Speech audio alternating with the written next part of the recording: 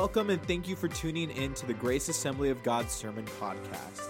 Grace exists to help people discover a life of purpose in Jesus Christ through discipleship and serving one another. If you would like additional information, visit us online at www.graceofbelair.com. Again, thank you for joining us and enjoy this week's message. I want to share with you from the book of 1 John chapter 4. And the theme today of Advent is love. Love is when. And I have to admit up front that the Lord has really challenged me each week, delighted me as I've just dug into study and preparation. It's been an absolute delight. But there's also been a lot of aha moments, and there's also been a lot of oh me, oh my moments. And last week was on joy, find the joy. And, it's the Lord is faithful to remind us, but we also have staff here, and they feel comfortable enough to remind me, remember, Pastor, you preach, find the joy. And oh man, I'm glad you listened, but yeah, but this really has challenged me, and this word today about God's love is a real challenge to me, and I'm convinced more than ever before that we've only scratched the surface about the love of God for us and the love of God through us. And I've grown up in this thing. I've been on the way, hopefully not in the way, but for 60-some years. Appeared on the front seat of the church before my second week old. That's just the way it was. And my father was a pastor, and we were very involved in God's work. And I know the love of God, but my prayer today is that God's Spirit and the presentation and the worship would make real in our lives the love of God. Because when we talk about that, it's sort of like having a talk with your kids about how fortunate and how blessed they are to be in the family when they've never been hungry, when they've had all their wants, they've got the clothes they want, and life is about getting the right college or right career to go to. And as a parent, you sit down and try to impress upon them how fortunate they are to be part of the family. And I feel sometimes that way when it comes to being in the family of God. We have been forgiven. We know His love. We take for granted His love. But it's just been shown to me how much more I need the love of God in my life, and how much more God loves me than I'm aware of in what I walk in today. So that's my prayer as we just share the scripture with you. The first thing that I want to do is read 1 John chapter 4, verse number 9, and then there's a video that we're going to watch. John wrote this: "By this the love of God was manifested in us, that God has sent His only begotten Son into the world so that we might live or have life through Him." All right. So if you've heard of Jesus, you probably know about one of His famous teachings called the Golden Rule. Do to others what you would want them to do to you. And this, actually, is a restatement of something else that Jesus said, that the meaning of life is to love God and love your neighbor as yourself. Now, that's really beautiful, but what does He mean exactly by the word love? It's an unclear word in English, because you can love your mom and you can love pizza. And if the word love means the same thing in both of those cases, your mom's going to feel real bad. So what did Jesus mean in His language? Well, first of all, this love your neighbor phrase is a quotation from the Hebrew Scriptures, where the word for love is ahava. However, the language Jesus spoke and taught in from day to day, it was a cousin language of Hebrew, that is Aramaic, in which the word for love is rahma. But then, as Jesus' followers spread his teachings around the world, they translated them into Greek, using the word agape. But here's what's fascinating. The earliest followers of Jesus, who wrote the books of the New Testament in Greek, they didn't learn the meaning of agape by looking it up in ancient dictionaries. Rather, they looked to the teachings of Jesus and the story of his life to redefine their very concept of love. So, one time, Jesus was asked about the most important command in the Jewish scriptures. And he first quoted from the ancient prayer in the Torah called the Shema. Love the Lord your God with all of your heart. So, love for God is the most important thing. But then Jesus quickly followed up by saying another command from the Torah was also the most important, to love your neighbor as yourself. So, which is the most important, loving God or loving your neighbor? Jesus' answer is yes. To ask the question means you don't get his point. For Jesus, they are two sides of the same coin. Your love for God will be expressed by your love for people, and vice versa, they're inseparable. And so this makes it clear that for Jesus, agape love is not primarily a feeling for someone else that happens to you, like our phrase, I fell in love. For Jesus, love is action. It's a choice that you make to seek the well-being of people other than yourself.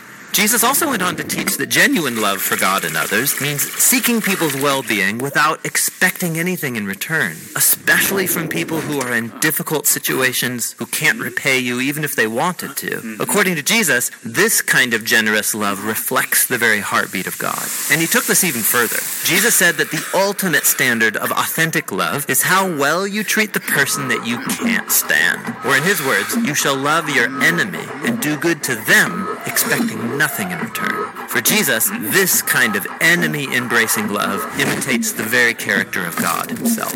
Now, we wouldn't be talking about Jesus still today if he had only said things like love your enemy. This is how he actually lived. Jesus was constantly helping and serving the people around him in very practical and tangible ways. And he consistently moved towards poor and hurting people who couldn't benefit him in return. He showed love for the forgotten ones, the people who usually fall through the cracks. And when Jesus eventually marched into Jerusalem, he made himself an enemy of the leaders of his people by accusing them of hypocrisy and corruption. But then instead of attacking his enemies to overthrow them, he allowed them to kill him. Jesus died for the selfishness and corruption of his enemies because he loved them. After Easter morning, Jesus and then his followers claimed that it was the power of God's love for the world that was revealed in Jesus' life, death, and resurrection. As the Apostle Paul put it, God demonstrated his own agape for us in this: while we were still sinners, the Messiah died for us. Or in the words of the Apostle John, God's own agape was revealed when he sent his one and only Son into the world so that through him we could have life. And for John, then, this leads naturally to the conclusion, beloved ones, if that's how God has loved us, then we ought to show love for one another. So Christian faith involves trusting that at the center of the universe is a being overflowing with love for his world, which means that the purpose of human existence is to receive this love that has come to us in Jesus and then to give it back out to others, creating an ecosystem of others-focused, self-giving love. And that's the New Testament meaning of agape love. It's good, isn't it? Yes. You can find those things on the YouVersion, the Bible. It's an app, and this is from the Bible Project, and they have several devotionals on Advent, but they have other things, studies for an entire book, and they have those type of videos. It's really, really helpful and very well done. A song was written, and the words said, what the world needs now is what? Love, sweet love. If there was ever a time when this world needed the love of Jesus Christ through us, it's now. We live in a very, very polarized day. If you study the steps and the steps of conflict resolution, we are now well along our way. One of the steps, the third step is that after we have a disagreement and we can no longer agree to disagree, we begin arming ourselves with as much ammunition, hoping the other side will see all the power we have. That's called gossip and all that. And then we go to the fourth, which is all-out war. And it feels and seems to me that we live in a world that has been polarized. The lack of love, of God's love, is very, very, very real.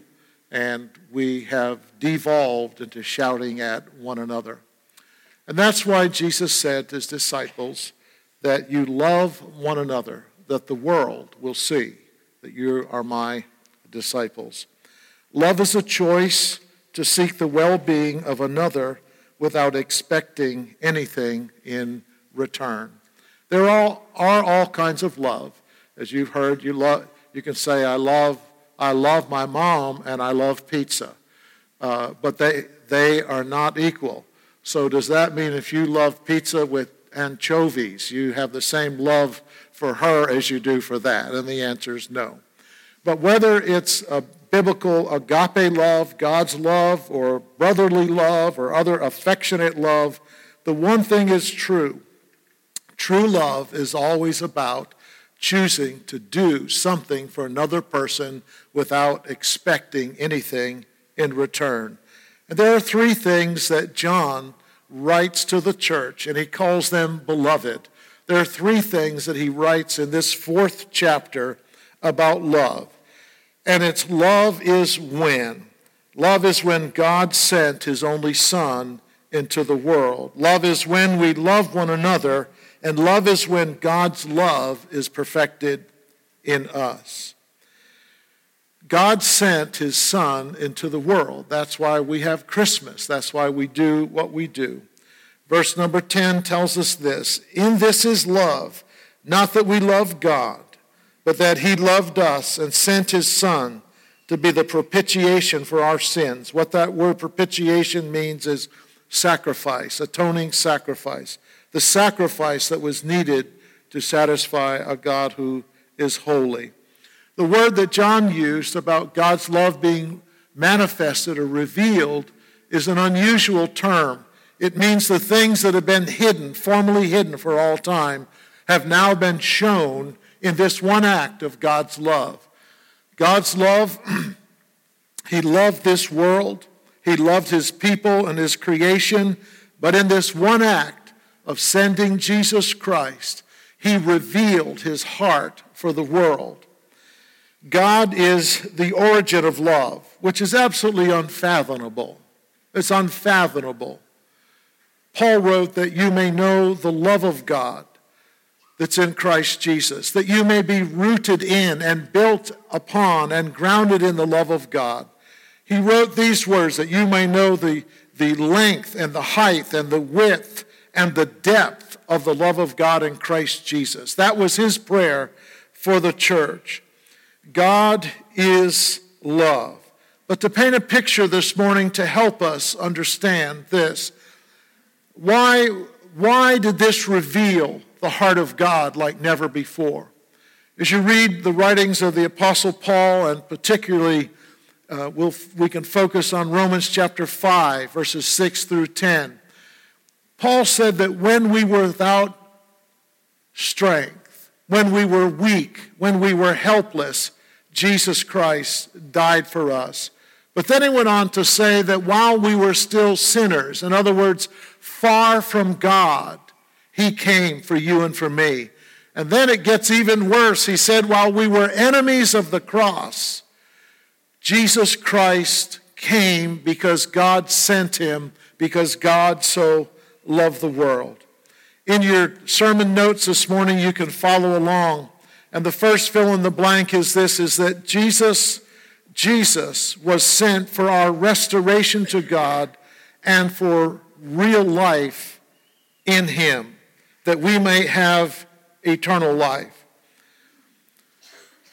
The picture is this. It's the picture of a world that's at odds with God.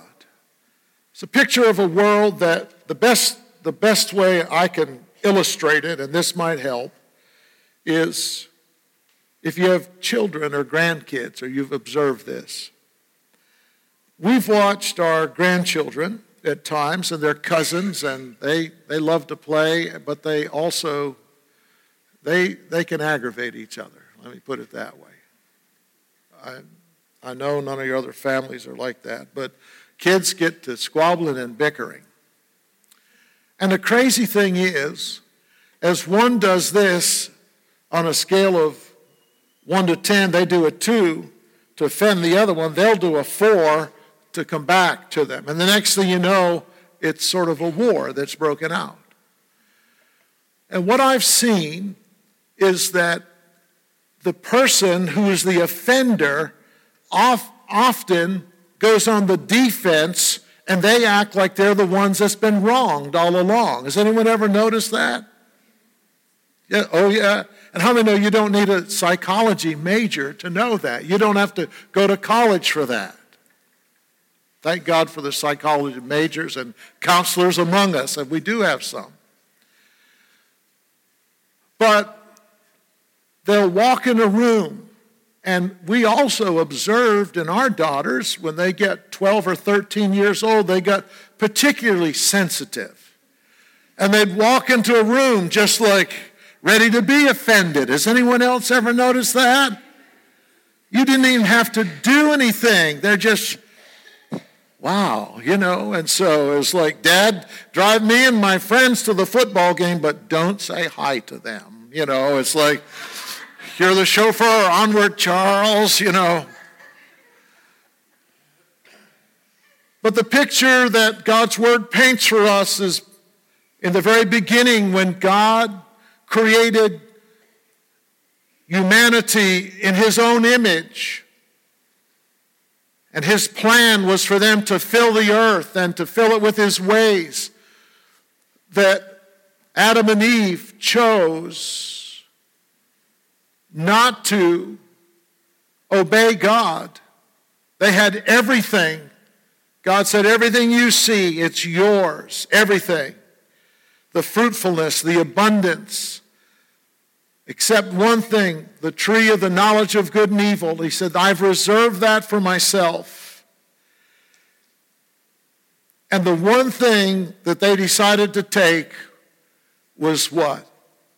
That tree of the knowledge of good and evil. It's called rebellion against God. Rebellion against God is not, it can be shaking our fists and it can be blaspheming Him, but it also can be when God instructs us to do something and we choose to do something opposite. As a result of that, as you read in Genesis chapter 3, that evening when God came to fellowship with them in the garden for the first time, they ran and hid themselves. They said, we were naked and afraid and we were ashamed. And what happens, that whole scenario was then handed down to humanity, every man, woman, boy, and girl born on the face of this earth. We are born with defensiveness and selfishness, and we're born with a posture of sensitivity.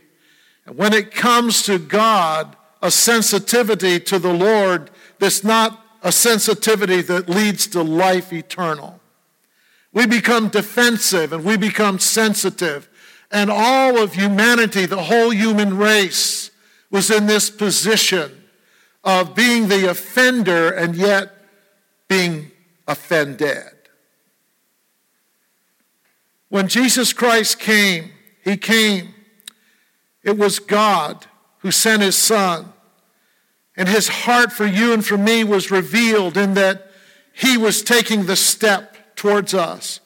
And it goes all the way back to the garden in Genesis 3 that God knew what they did, but He came looking for them. That's the first time it's recorded. He came looking for them. He knew what the situation was. He came, and they had an excuse. When Jesus Christ came into this world, it was love came down so that we could have life in Him. Paul wrote in 2 Corinthians 5:19 that God was reconciling the world to Himself in Christ. What this means, friend, is that God took the step of making peace through the cross through his enemies, which were you and with me. He made peace. He made a way possible for us to come to him. He reconciled himself towards us. But it requires from us that we take that step and we receive the reconciliation. I don't know if you've ever offended a neighbor, and whether you meant to or not, their heart is permanently turned towards you. You've tried to apologize. You've tried to do good. You shovel out their driveway. You do whatever it is, but their heart is set towards you. And our heart has been set towards God. But God's, through the one act of Jesus Christ coming, he revealed to us that he loves us and that God is love and he's devoted to his children and creation, and he is passionate that we come back and that we be restored. God was reconciling his family towards himself. If you've ever been the object of family fights and feuds that can go on for years, and where people don't speak with each other, or they're brusque and they're looking for an offense, that's what it was like. And yet God took the step to send peace through Jesus Christ. Praise God. Man, he's not mad at us. He loves us, and he's made a way for us to come back, but not only to be forgiven so the door is open, but so that we could have life. We could have real life that only comes when we're in relationship with God through Jesus Christ. Praise his name. Our Father gave his best. It's like the father of the prodigal son.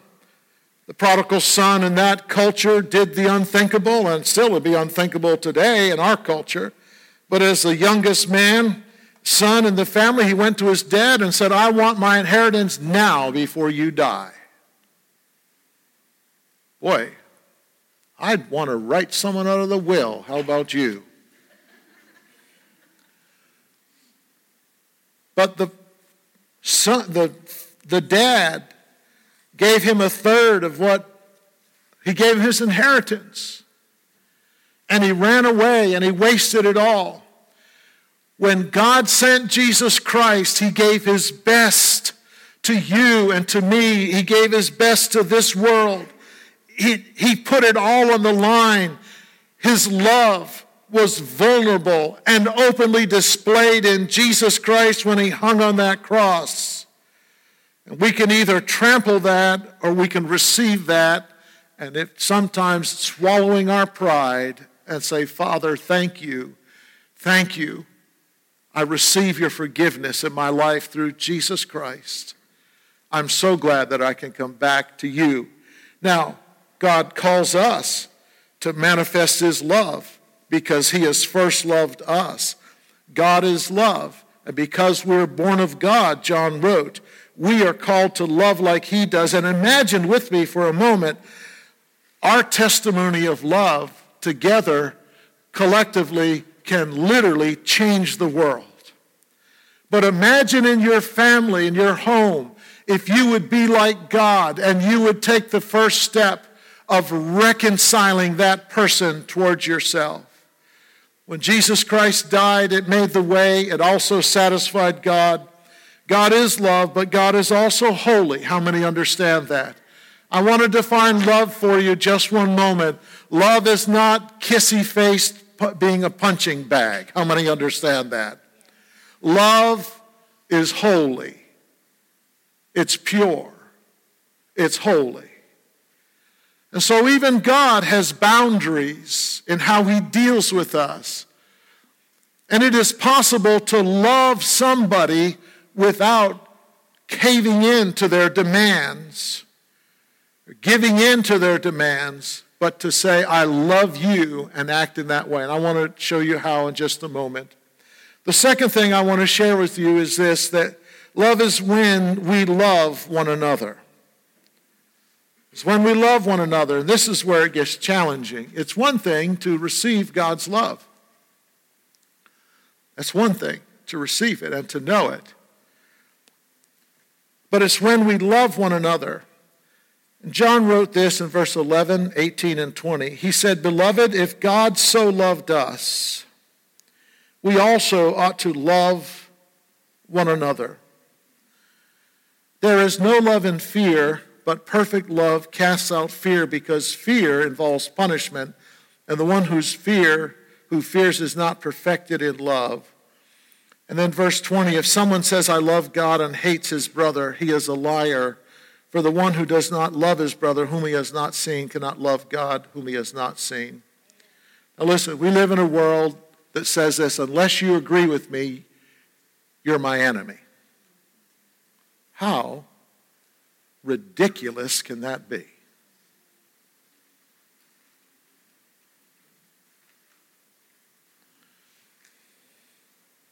If you're married, you know that's ridiculous.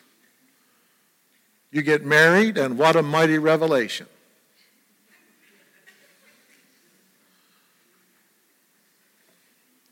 Our wives hang the towels in a certain way. Sometimes we guys are used to our moms picking things up. I mean, no, there's different expectations, but you still love each other. And I want to encourage you with this. Don't be discouraged because you don't see eye to eye all the time. As long as there's male and female in a marriage, you're not going to see eye to eye, let alone being human. It's just the way it is. Love is not defined because we agree with a person in everything they do or say. I can love you even when you might have a lifestyle that is contrary to God's word. I can still love an individual. How many know that? And I can bless them. Remember, it's God who is the righteous judge of all the earth. Is there an amen in the house? God has called us to love people. Herein his love is that he loved us, and we ought to love the brothers. That means humanity. That means, it means several things. We're to love those that love us. Should start there. Our wives love us. Our family loves us. And we should love those who should love us, like the body of Christ. We should love each other. How many know that? How many, every once in a while, something will happen in the body where people don't love each other, and they show that, okay? But we should also love our enemies. Jesus said, pray for those who despitefully use you. Go the extra mile. This is where it really gets hard. This is where it comes home. How do we love? I shared with the staff, with our staff this past week about something that a friend of mine who trains horses. He's an expert in it, and just a dear friend from Nebraska. And he told me about the thing. How many are familiar with the horse whisperer? Horse whisperer, yeah. And how it works is this. And I've watched that, and I've watched him, not the whole process, but part of it. I was really impressed. And what it is, they could take a wild horse or a horse that's never been broken, and the traditional way is that you somehow you get on his back and you ride that bronco until you break him. You spur him, you whip him, you let him buck, and you hang on until finally he is wilted physically and emotionally, and he's totally drained, and at that point you've broken the horse. He bends. He's broken to your will. But there's another way, and it's called the horse whisperer way. And I've asked Dwight, and he's told me about it. And he said, what happens? He said a standard corral is 40 feet across. And so it's hard to do 40 feet here, but what it means is they put this horse that's never been broken inside of a round corral. They slam the metal gate behind the thing, scares him to death, and he looks, and there's a man in the middle, not 20 feet from him, because you got the corral, but you got the horse, and his head sticking out is at least 8 feet from his tail, right? And half of 40 is how much? Come on, you math majors. How much is that? 20. So his head is 14 feet from the man. Bob Lidke, that's not even from me to you. Alex Clifford, that's about what it is. You've got this horse that's terrified of the one thing in life that he's absolutely terrified of. It's a man. And so what do you think he does? He takes off a running. But he has to go round and round and round and round and round, and the man in the middle never looks up. It's in the eye. There's power in the eye. How many know that? That's why when someone says, well, they're looking at me the wrong way, there really is a truth to that sometimes. Not all the way our kids say it, but I mean, there is a truth. They're giving me the eye, or the sheepdog. By their eye, they control these sheep. And they stare them down, and the crazy sheep don't know enough to run off. They're paralyzed by the eye. So the guy never looks, and the horse is going round and round and round. He gets more and more tired, more and more tired. Finally, the horse starts saying, hold it. He's not doing anything to me. Then he walks over. And I've watched my friend Dwight. I was with him one night in the winter in Nebraska, and he went into this beautiful, beautiful horse. Oh, my goodness. This is where they have real cowboys. They're from ranches, and they still ride horses and are round up and stuff like that. It's like their vehicle, but it's better than a four-wheel drive. This horse, he said, Paul, I'm going to try to save it because they've asked me to come in. He said, it's gorgeous. But he said, they're going to sell it for dog meat if it can't be broken. It had been so mistreated that at the sight of a man, it would just buck up and rear. And I watched Dwight go over this beautiful horse, and its flanks, its sides started trembling, and in the cold air, the winter air, just the vapor coming from that, and his ears laid flat back. That's not a good sign on a horse. And Dwight just talked with him. Just talk with him. Talk with him. Talk with him. It wasn't his first encounter with this horse. He'd been working with him.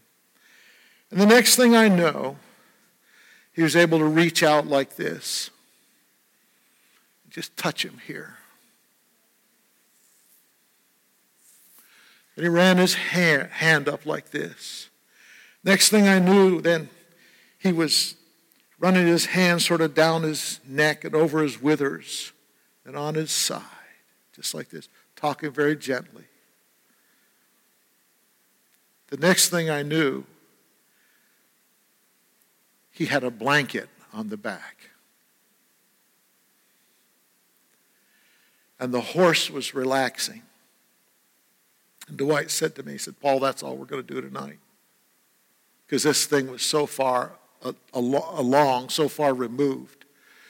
But in the horse whisperer, they keep coming closer and closer, and they go up to the man. And they repeat that process that I just described. They're able to get a blanket on him, then ultimately a saddle, and they can ride that thing without being bucked. And the horse bends and yields to the man rather than being broken to the man. Friends, what God calls us to be, when we love people, we become a safe place. How many understand that? We become a safe place. And the Lord calls us to be people that love like he loves. We were without strength. Sin separated us, and we were enemies, and God loved us. He put it all on the line. Jesus said that we are to practice the golden rule, and the golden rule simply is that you do to others as you want them to do to you because they're made in the image of God. I don't mind if you disagree with me. I don't like it when you don't love me. It's okay to disagree, but it's never okay to not love. How many understand that? Yes. Love is powerful in its effect, but it's something we have to be intentional about and we have to work at, and God will help us. God will help us. This past week, I was asked to be part of a meeting. It was at our district office, and there were two of the resident executive officers there, and then there was 4 others of us that were asked to be there, and there was a conflict in values about something. And we came together as men to reason together. But my understanding is that there was an expectation there might be not a fight. I mean, we're too much gentlemanly, but that it could get sharp between us, counterproductive. Words might be said that would get in someone's spirit, and there would be more of a separation. And the Lord was so good. The Lord is so good. First of all, we're brothers. But the Lord said, this is what the Lord said to me. And this gets hard. But he said, I want you to bless that person. As I was in prayer, he said, I want you to bless them. I want you to bless them. And as we talked, and as we got things out on the table, I just felt impressed that the last thing that I would say is, I want you to know, and I called him by name. And I didn't have to say, even though we're on opposite ends of this, that everyone already knew that. But I said, I want you to know that in prayer, God said to me that I'm to bless you. I'm to bless you. Later, I had a call and someone said, Paul, when you said that, it was like the tension in the room. It's like the air just went out of the balloon. And they said, you just have no idea. And I didn't do it because I had any idea. I did it because I felt that's what the Lord wanted me to do. We got a Christmas card yesterday from one of the executive officers, and he wrote to me. It was just a thank you note. He said, Paul, when you said that, he said, that meant so a lot. It was just empowering, if you would. God can use us in situations by loving people and treating them the way that we want to be treated. And we can even bless them. There can be boundaries at the same time. You don't have to be a shoe that they walk all over. But we can love people because God calls us to love one another. The third thing that John talked about, what he wrote to them, is love is when God's love is perfected in us. Verses 12 and 13. No one has seen God at any time. If we love one another, God abides in us, and his love is perfected in us. By this we know we abide in him, and he in him in us, because he has given us of his Spirit. God's love, quite simply, is perfected when we love each other. Gary Burge, who is a pretty good writer, I really appreciate how he writes and how insightful and his economy of words. Just really like it. But he said this, that God's love is perfected not through our perception of his love or through our experience of his love, but through our expression of his love.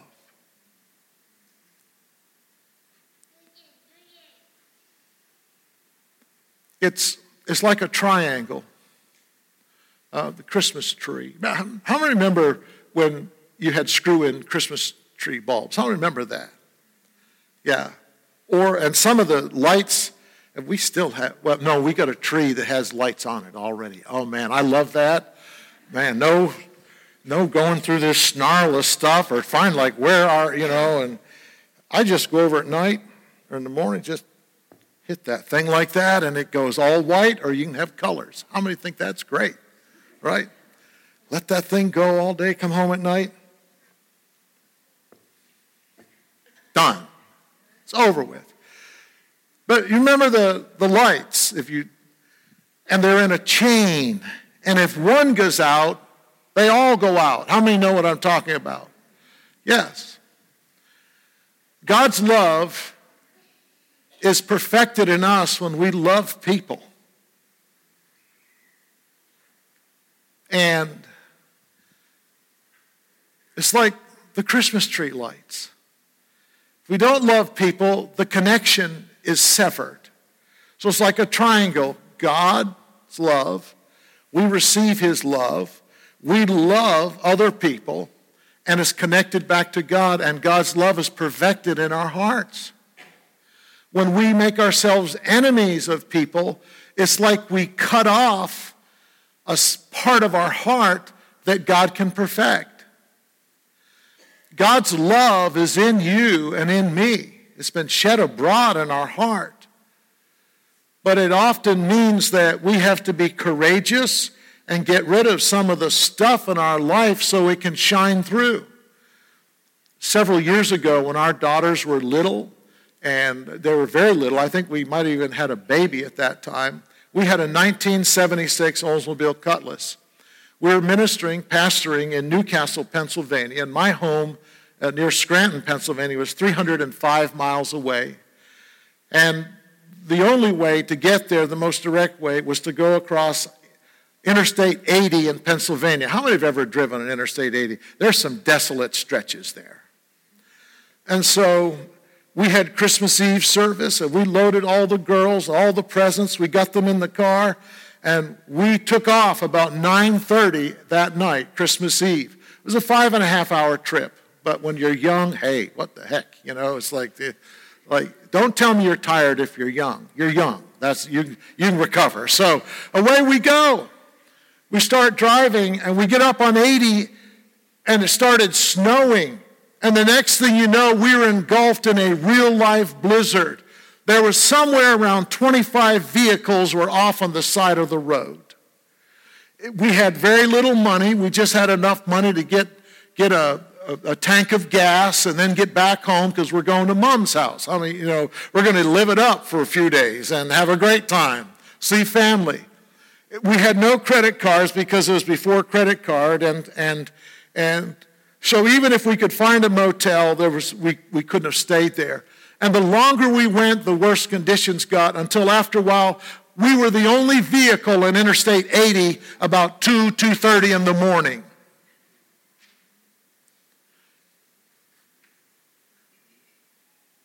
And the blizzard was coming so fast that about every 5 miles or so, I had to stop the car and get out in the middle of Interstate 80 and clean the flakes off because they'd covered the beams. Then we could drive on some more. When we love people, listen, it's like cleaning the junk off the headlights. How many know what I'm talking about? You buy those kits for your car. That older car you have, and you buy those kits. It's the same thing. The light is in there, the love is in there, But we have to be intentional about removing that so that God's love can shine through us. And this is what happens when we do. John wrote this. He said, he gives us his Spirit so we know we abide in him. Paul wrote, we've received the Spirit of adoption, whereby we cry, Abba, Father. Verse 16, he said, when God's love is perfected in us, we believe the love of God has for us. We believe the love of God. If I say how many know God loves you, most every hand would go up this morning.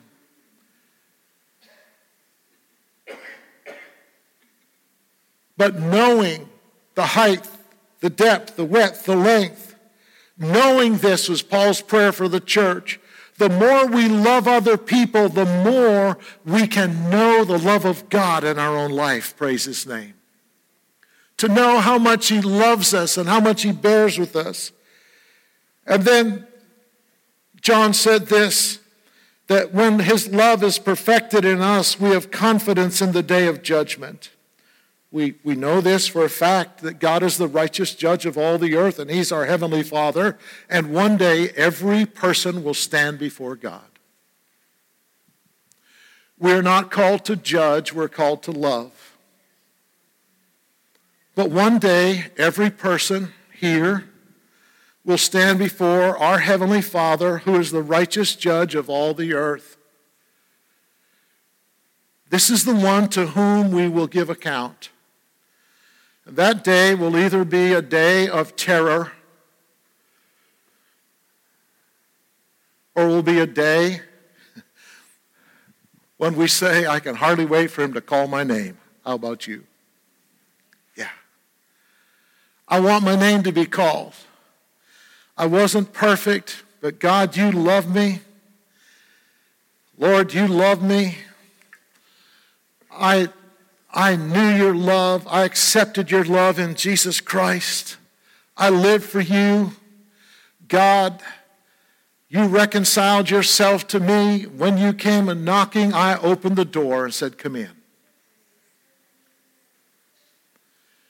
And on that day, I'm looking forward to his love that casts out all fear, and hearing my name called and hearing him say, well done, good and faithful servant, enter the joy of your master.